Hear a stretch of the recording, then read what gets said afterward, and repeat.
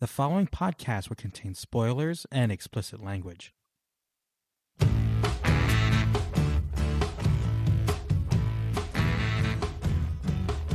Hello and welcome to the Other Wrestling Show. My name is Joel and I'm here as always with Mike, and we're going to discuss the good, the bad, and the ugly from AEW Dynamite this week. Stock up, stock down. Well, Joel, let's start with one of the best things from this week's episode of Dynamite, and that was the main event of CM Punk versus MJF. And I truly, going when the entrances started with 45 minutes left in the show, I'm like, there's no way this match is happening tonight. Something's going to happen. There's going to be some weird things, and they're going to save this. No, Joel, we got this match, and I don't think we've seen CM Punk have a match longer than 15, 20 minutes since he's come back.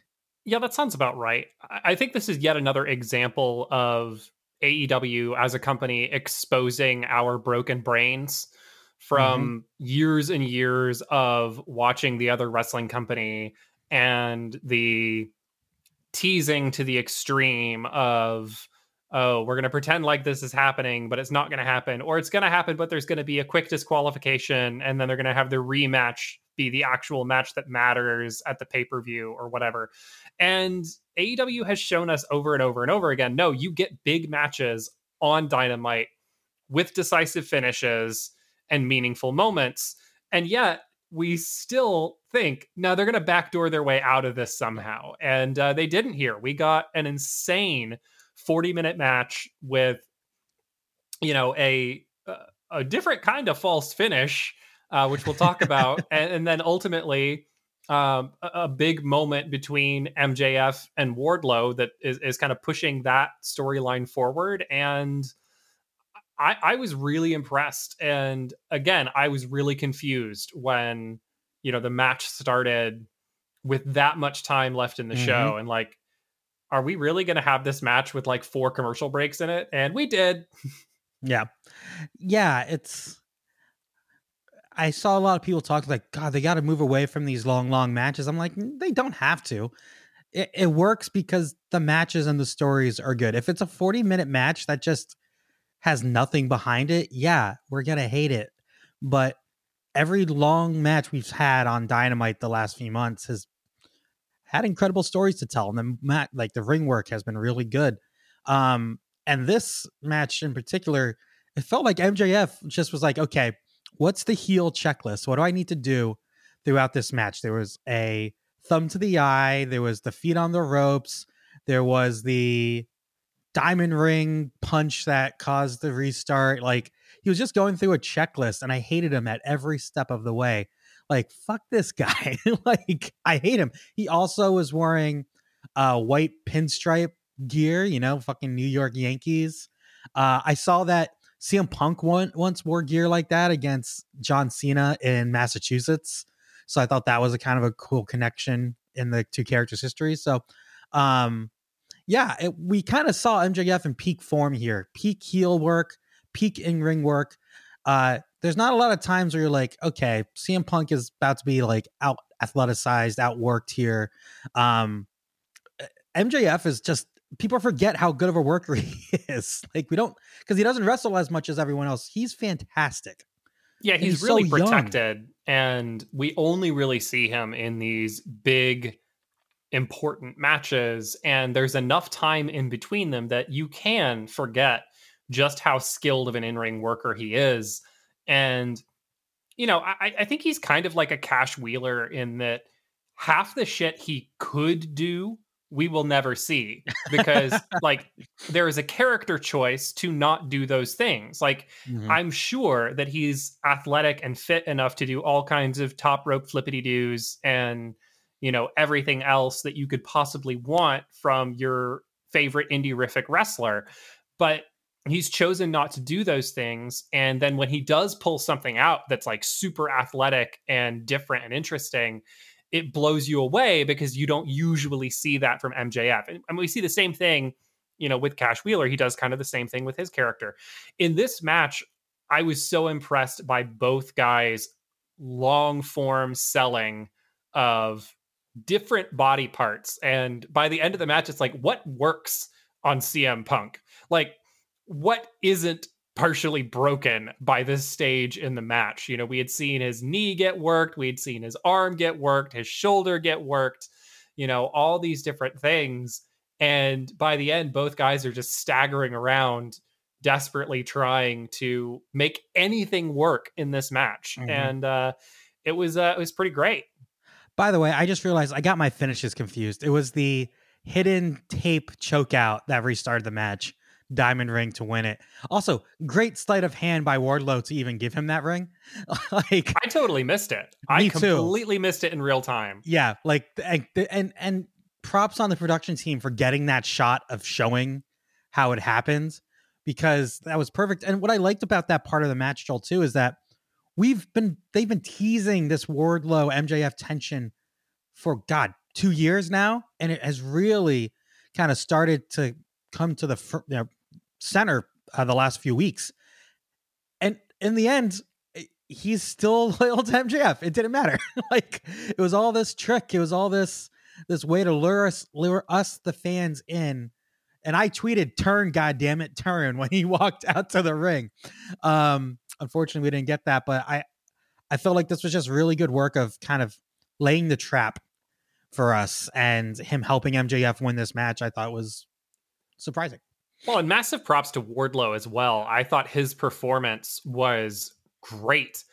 He did everything very slowly and deliberately. And the whole time you're just watching with bated breath, waiting to see, like, what's he going to do? Like, he steps over Punk and is up in the ring ropes and jawing with the referee. He's got his hand on the middle rope, but he's not pulling himself up.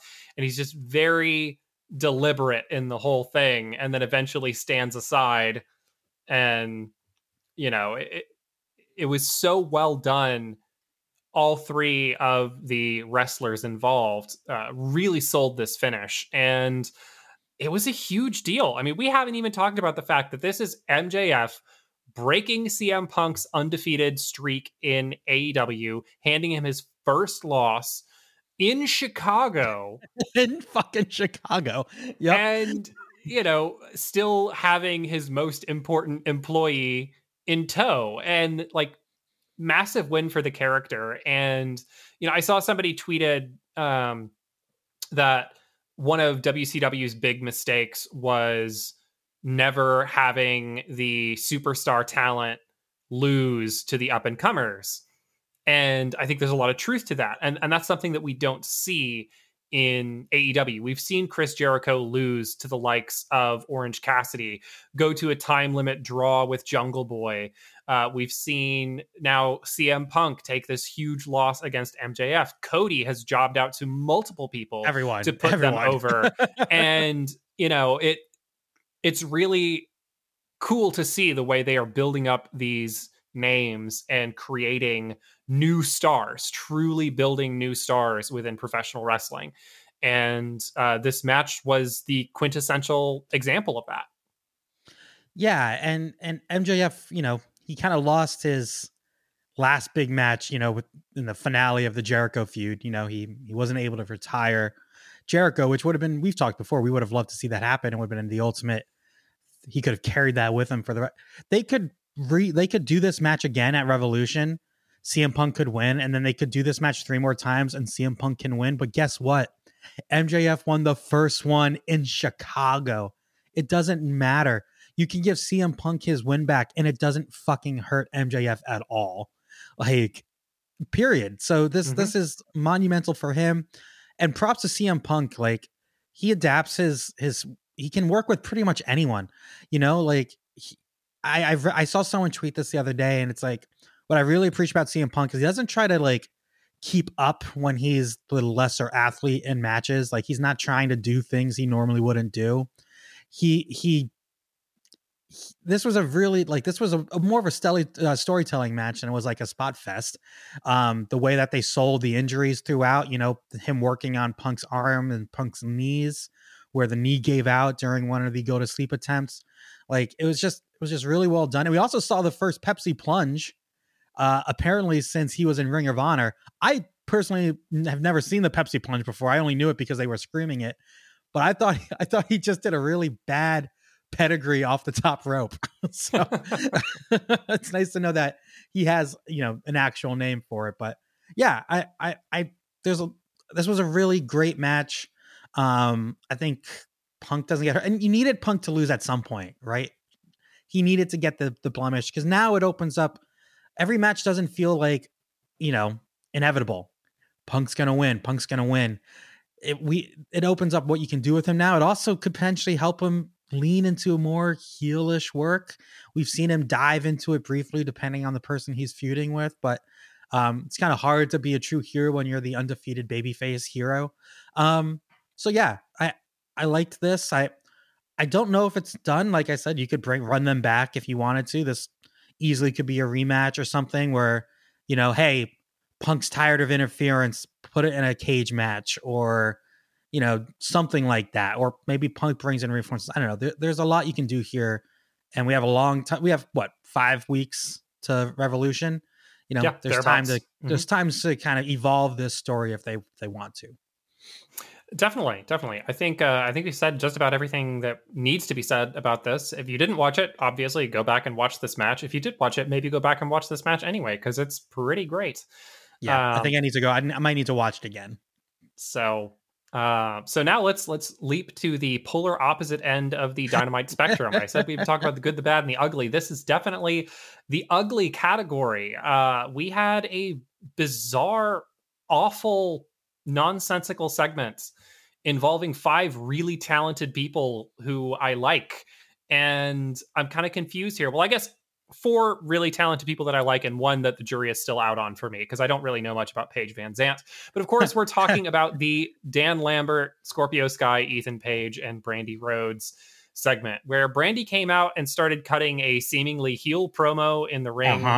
And then Dan Lambert, who's, mega heel himself, comes out and talks about, how he's conservative, sexist, rich, white, and somehow he's still the person that the crowd wants to cheer for over Brandi Rhodes. And I just wonder, who does this help?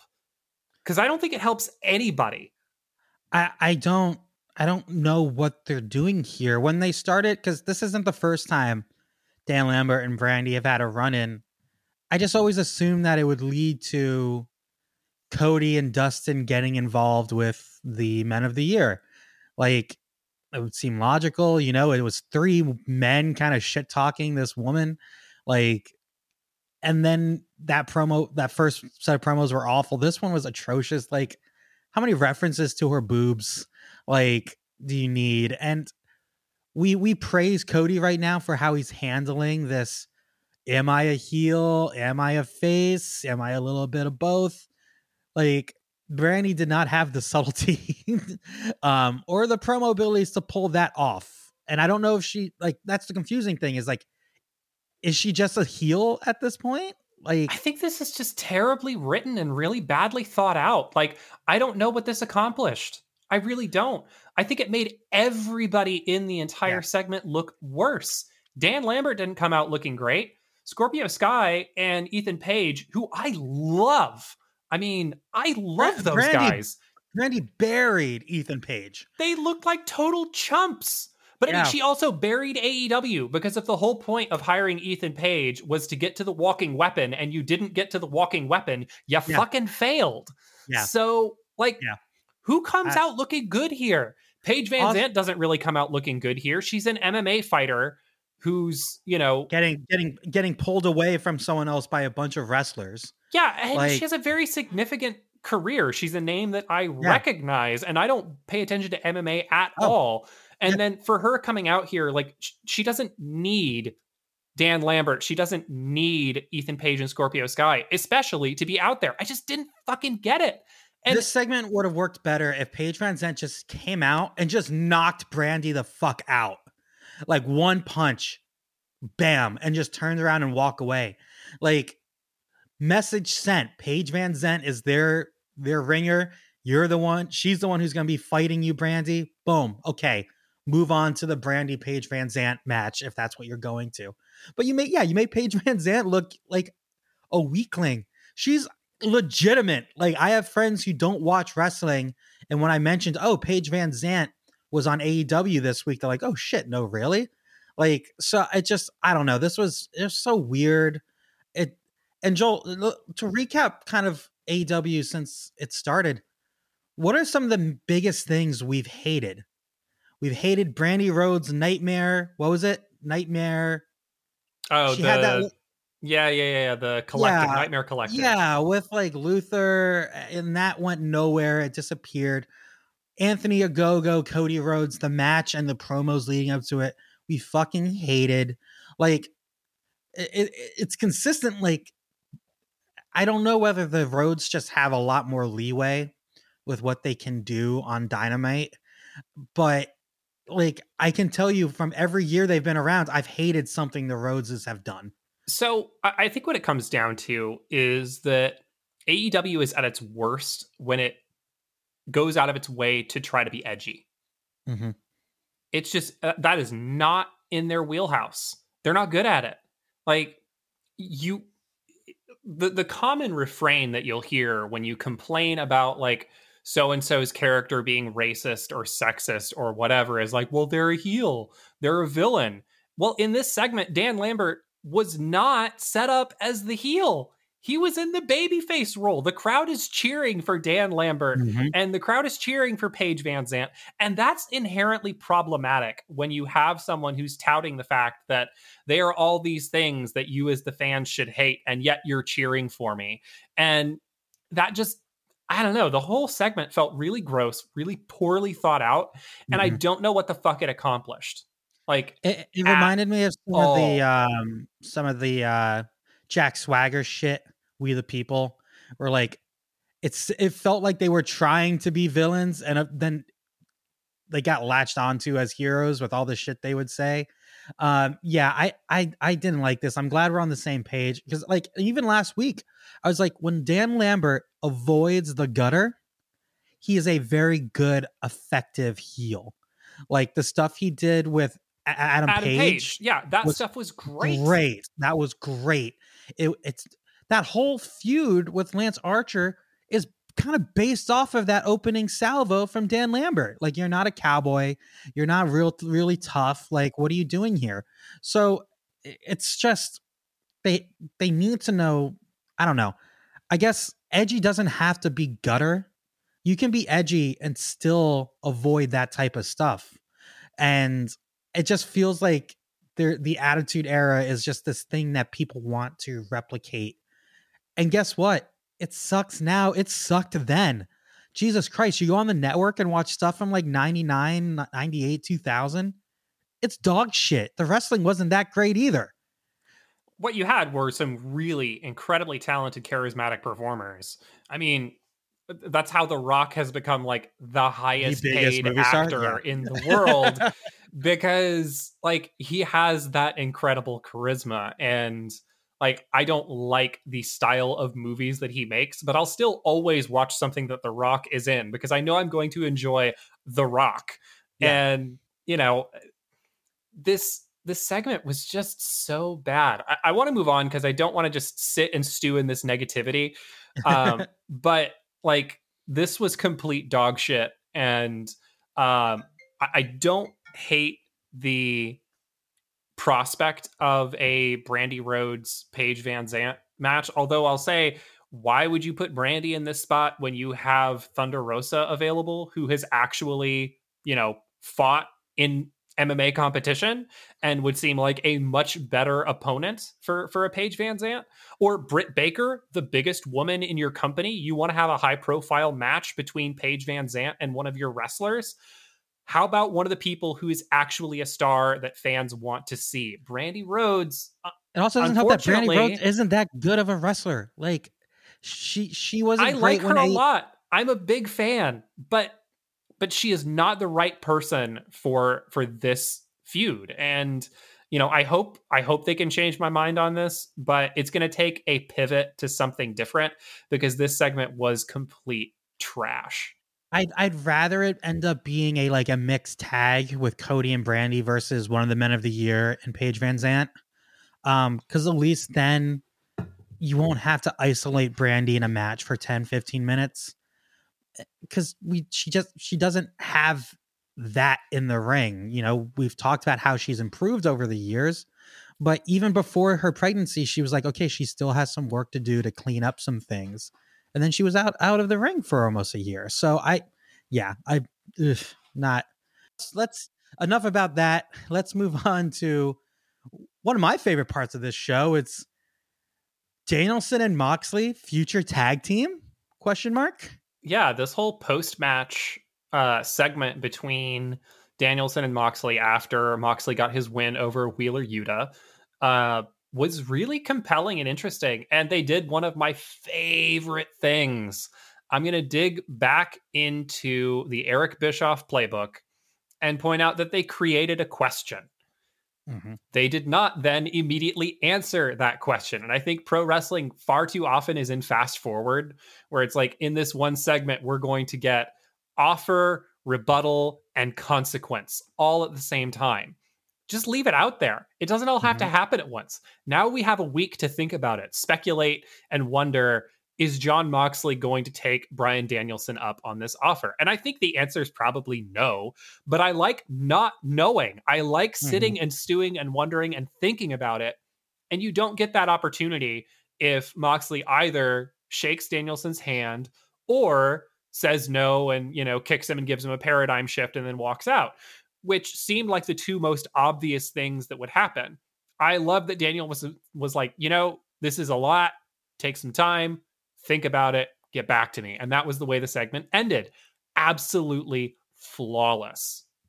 Yeah, this was fantastic. And give it to Moxley to just give us such a gifable moment with his reaction. He does this every other match he has, every other show. He does something great with his facial features. And that was just really good. And yeah, it gives us a reason to tune in next week. Hell, they don't even need to necessarily address it directly next week. This could go on. And yeah, I with all the stuff with, okay, Danielson's has been watching his matches before he got booted off the show. He's gonna face one of Danielson's real life friends and Spanky. It all set up okay, this is leading to Danielson's gonna attack Moxley, and then the basic scenario, and then we're gonna have a match in a few weeks. I am really intrigued of a Moxley Danielson pairing. Like you said, he most likely is not going to accept Moxley's characters that, he doesn't really do groups. We saw how he handled the invitation to the Inner Circle, resulted someone with getting some bubbly smashed along his head.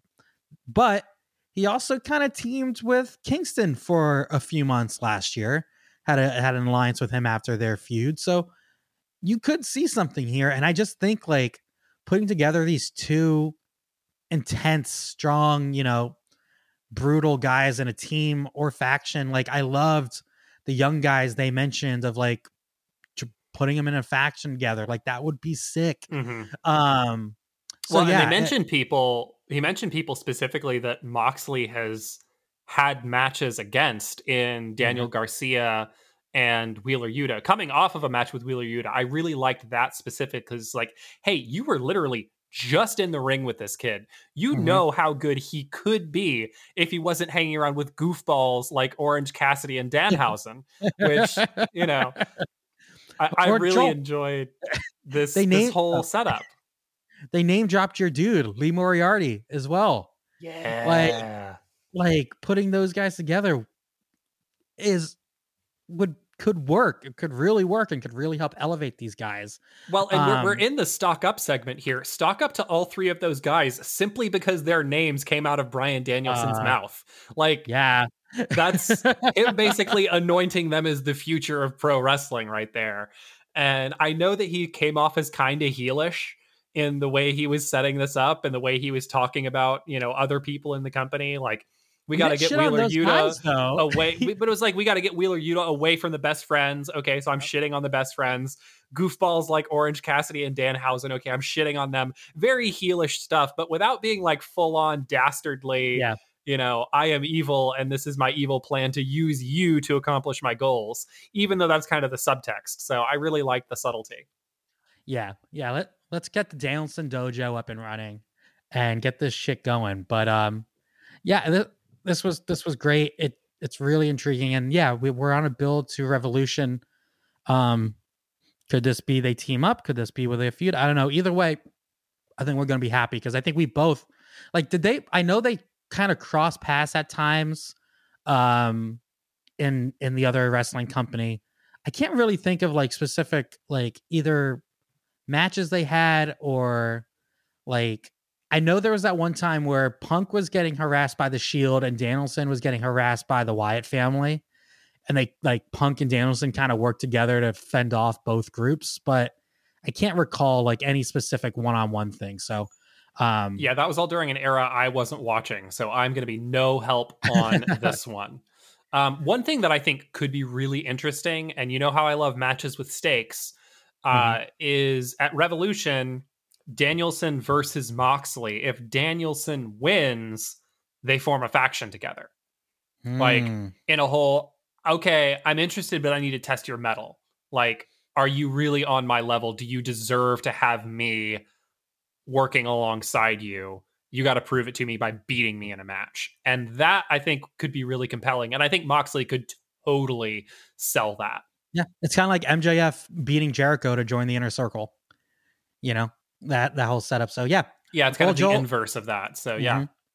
All right, Joel, well, why don't we move on to the lightning round and close out the show? Lightning round. So this isn't something that necessarily happened on Dynamite, but rumors are that Keith Lee intends to sign with AEW, and he may already have a contract done. Joel, we've talked about all these ex-WWE guys coming out, you know, the last few months through releases. Thumbs up, thumbs down to Keith Lee joining AEW. I'm going to need to borrow a thumb or two thumb? So I can give this as many thumbs up as possible. There is no one on the planet like Keith Lee. He is a unique talent. He is an incredible talker. He is an unbelievable worker. Unbelievable because it is unfathomable that he does the things that he does. Physically, he's a freak. He's an amazing athlete. And I would love to see him come in and just run roughshod over literally everyone. Like, I don't care. I would not even be mad if he debuted and beat Adam Page for the title. Like, and we all know how much I love Adam Page. Like, that is the level to which I would be excited to see Keith Lee in AEW. Tony Khan has talked about dream signings. That's a dream signing. Give me Keith Lee and treat him with respect. Yeah. I don't even really consider him an ex-WWE guy just because of how bad his main roster run was, how they didn't really use him. But you want to talk about, you know, hey, we don't want to bring in free agents and then just have him, you know, take someone's spot. He's a guy who absolutely has legitimacy, who you can just say, yep, you're immediately like how they put Brody Lee into those big feuds right off the bat. Like you can do that with Keith Lee because the fans already know who he is. The fans already know kind of his style. And he is legit. So I think it's a slam dunk. You know, hopefully we'll see that here in the next few months. But I just had to bring that up because I know how big of a fan of Keith Lee you are. That thumbs up, thumbs down was quite a bullshit question because I knew it'd be like saying, Joe, do you like Danhausen? Like thumbs up, thumbs down. So love that Danhausen or be cursed. Yeah. So hard to pivot off of that because now I'm just thinking about all the matches I want to see Keith Lee have with AEW talent. But I'm going to pivot off of that and talk about what I think was Darby Allin's best performance. Like in terms of mic work, in terms of character outside of the ring.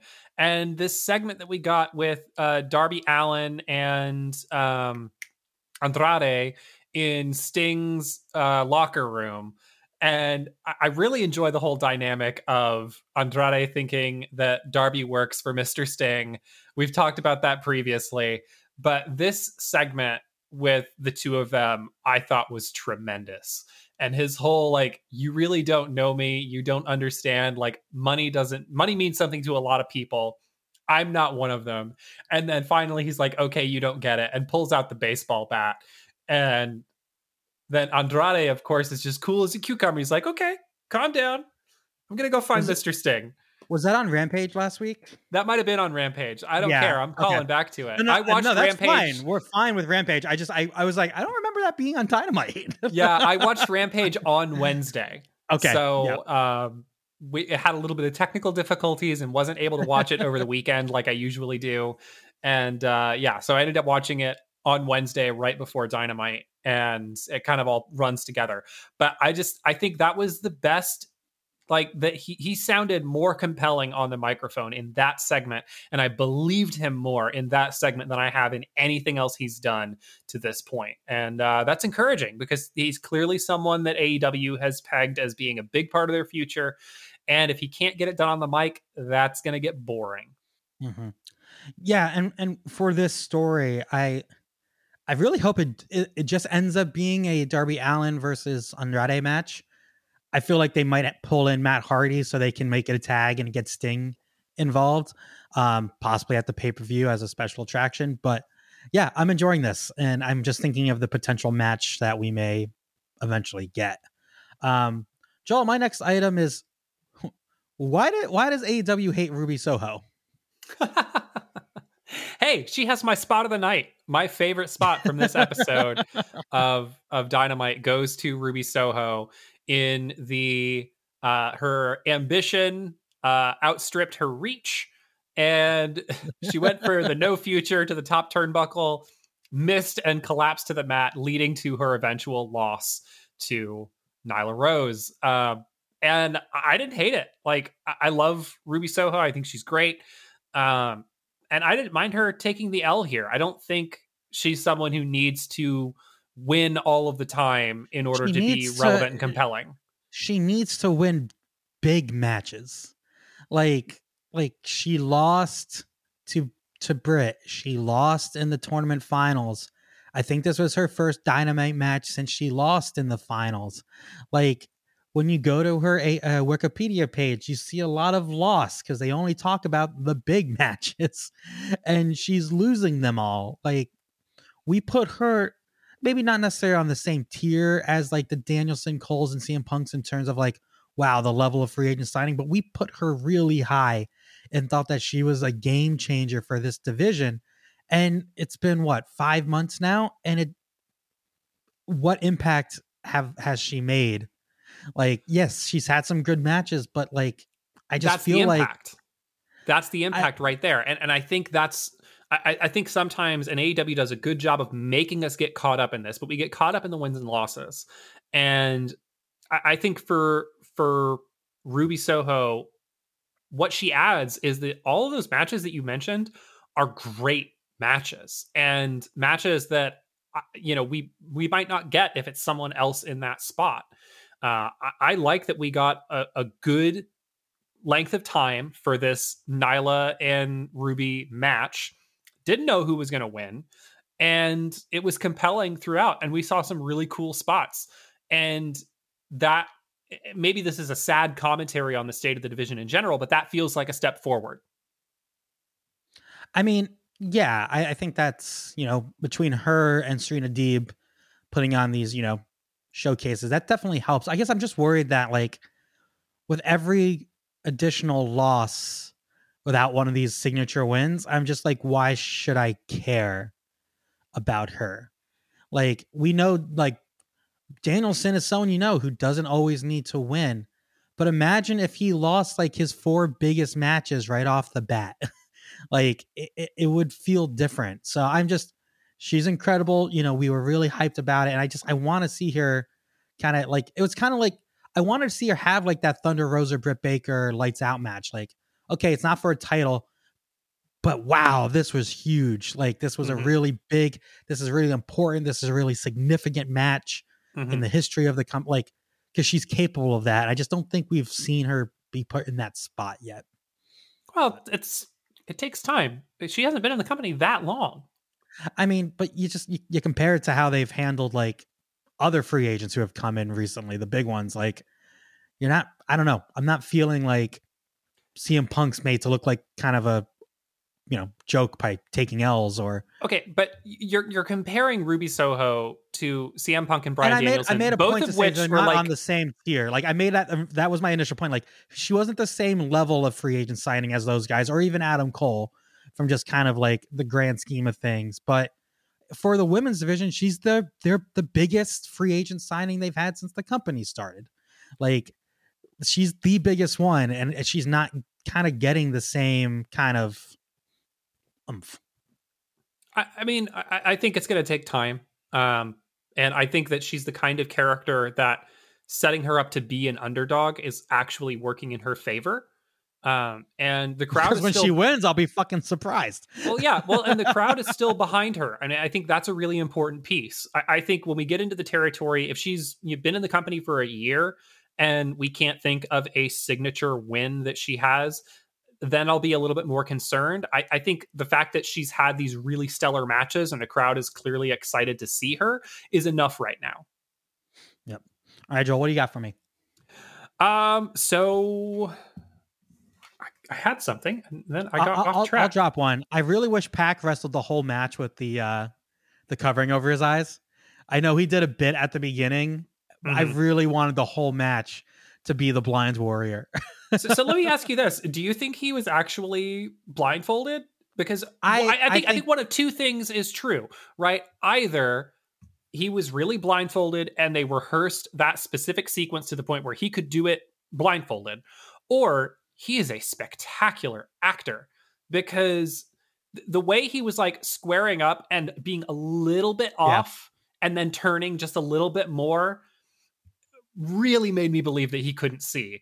And I would be more inclined to think that he could see through it had he worn it the entire match.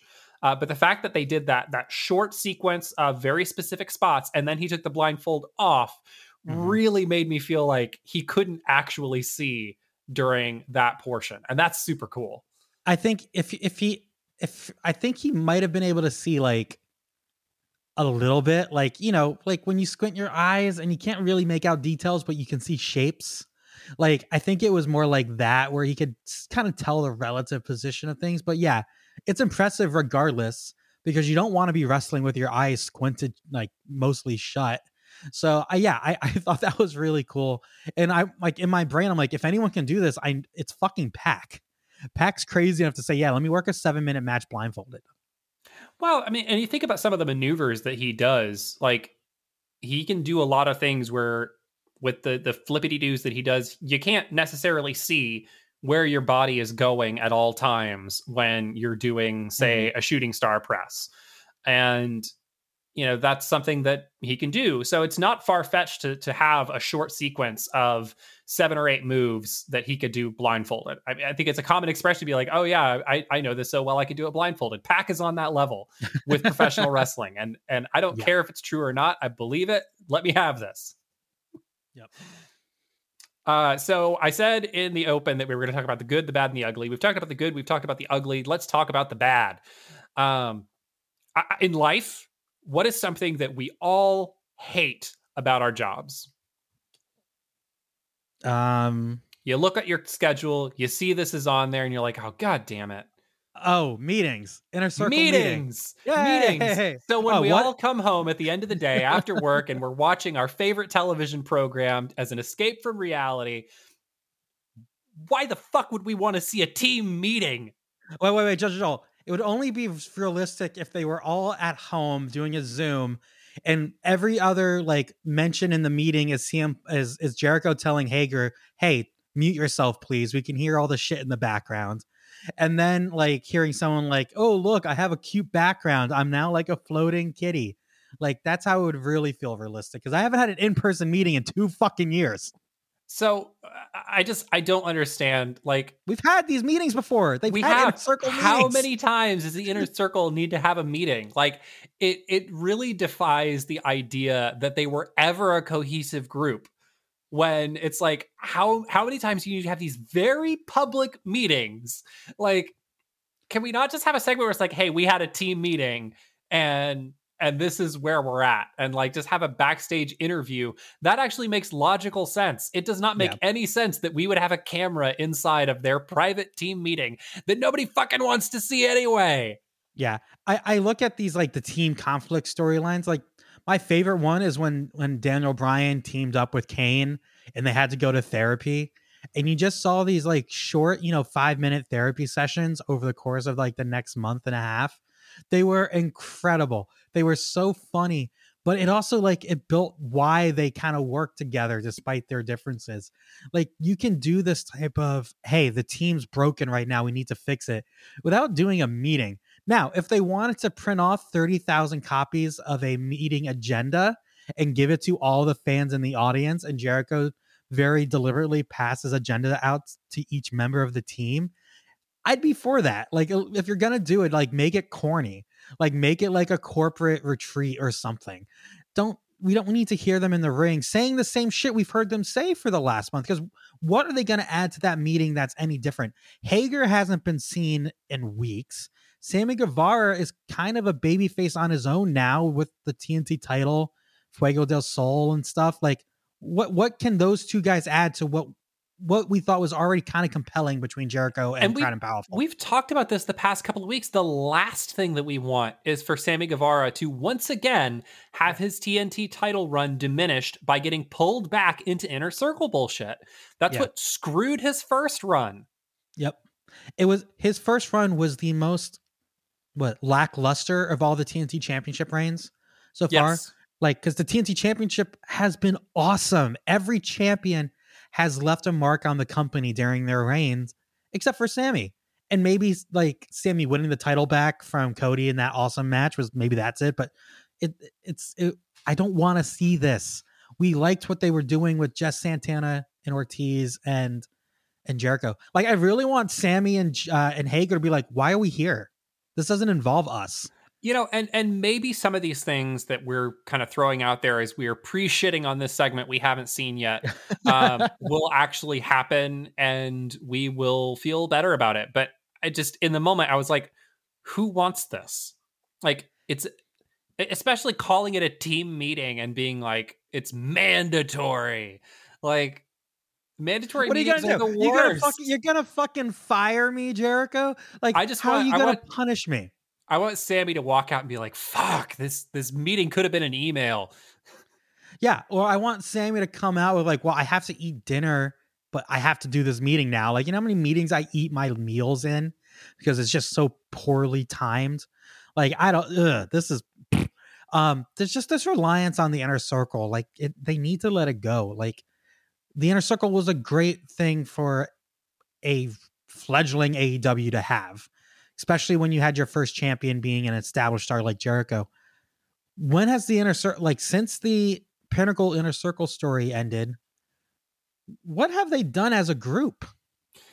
I would rather American Top Team stuff, like, you know what I would rather see than this team meeting? Any women's match. Yeah. You say you don't have enough TV time to have 2 women's matches on Dynamite? There's your time right there. There's your time. Scrap this bullshit and give us another women's match. Also, we've seen other wrestlers in this company and other companies build stories through social media. You could build this purely on backstage interviews, Twitter stuff, like where you have them going back and forth with each other on Twitter. Like, you could easily do that. Like, right now we're seeing Isaiah Cassidy and Sammy Guevara kind of have this back and forth on Twitter about their title match on Friday. Isaiah Cassidy turned his profile picture to Tay Conti. I saw that.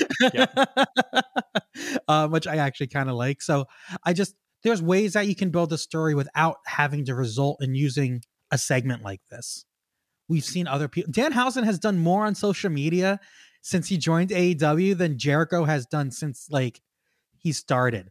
Like, Danhausen's like I'm on my they talked about how his debut had like one of the highest ratings, and he asked Tony Elite for like 1 million coins so he can swim in it.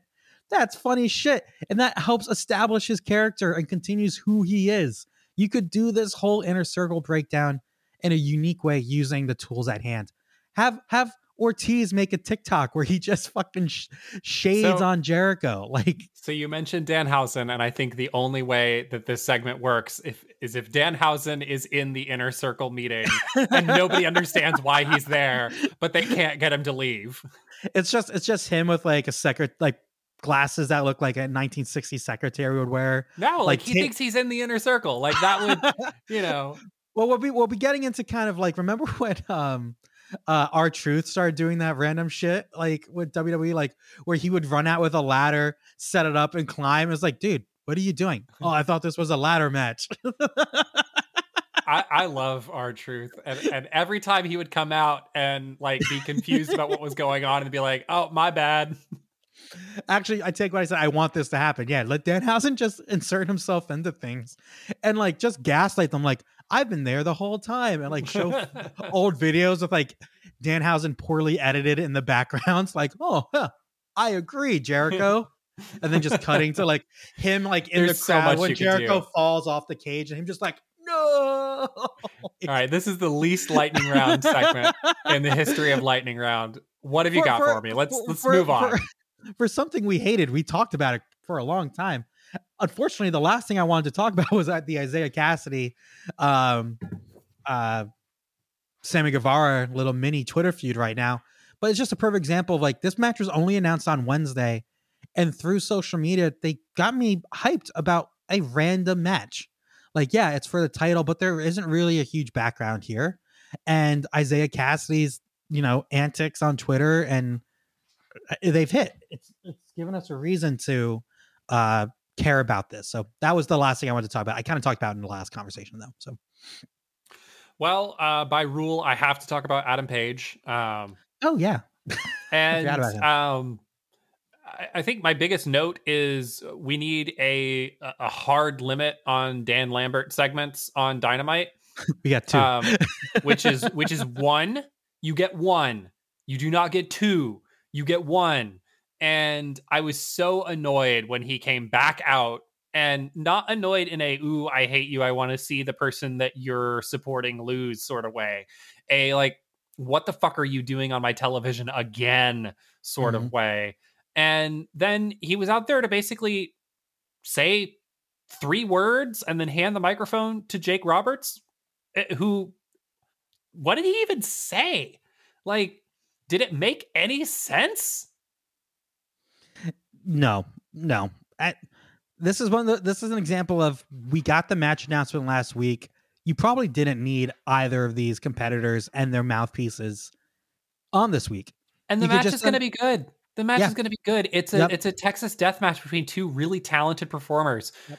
We're excited about it. Like, how about just a backstage segment with Alex Marvez interviewing Adam Page, talking about the match, or you could do the JR sit down where you have Adam Page just talking about like, oh, I've never competed in one of these, and I'm going against a guy who considers it his signature match.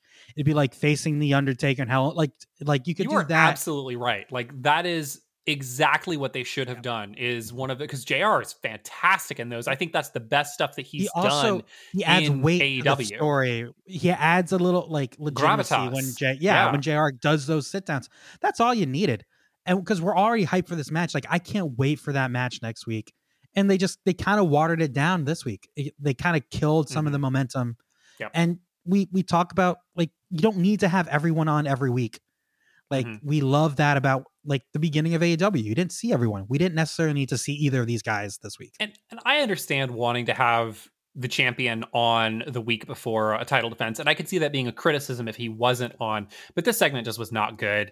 And hurts my feelings to say that, because it involves, my favorite wrestler in the company. But, it is what it is.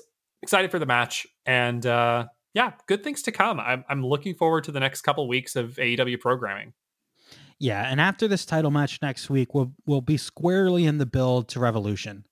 And we're going to see a lot of new stories hopefully get put together, some maybe long-running rivalries, kind of sprint towards the finish line. So it's going to be an exciting time. It's going to be really fun. So, guys, give us a follow on Facebook and Instagram at The Other Wrestling Show, Twitter at The Other Wrestling Show, Joel at The Other Joel, me at Michael _Aranda. You can get the podcast on Spotify, TuneIn, Stitcher, Apple Podcasts, anywhere it is, anywhere you can get podcasts. There we are. I really fucked that one up. You can email us at The Other Wrestling Show. Joel, anything to say before I freeze my ass off? Join the Dark Order. Join the Dark Order. Remember, everybody, life's a work. Duck the clothesline. And happy wrestling.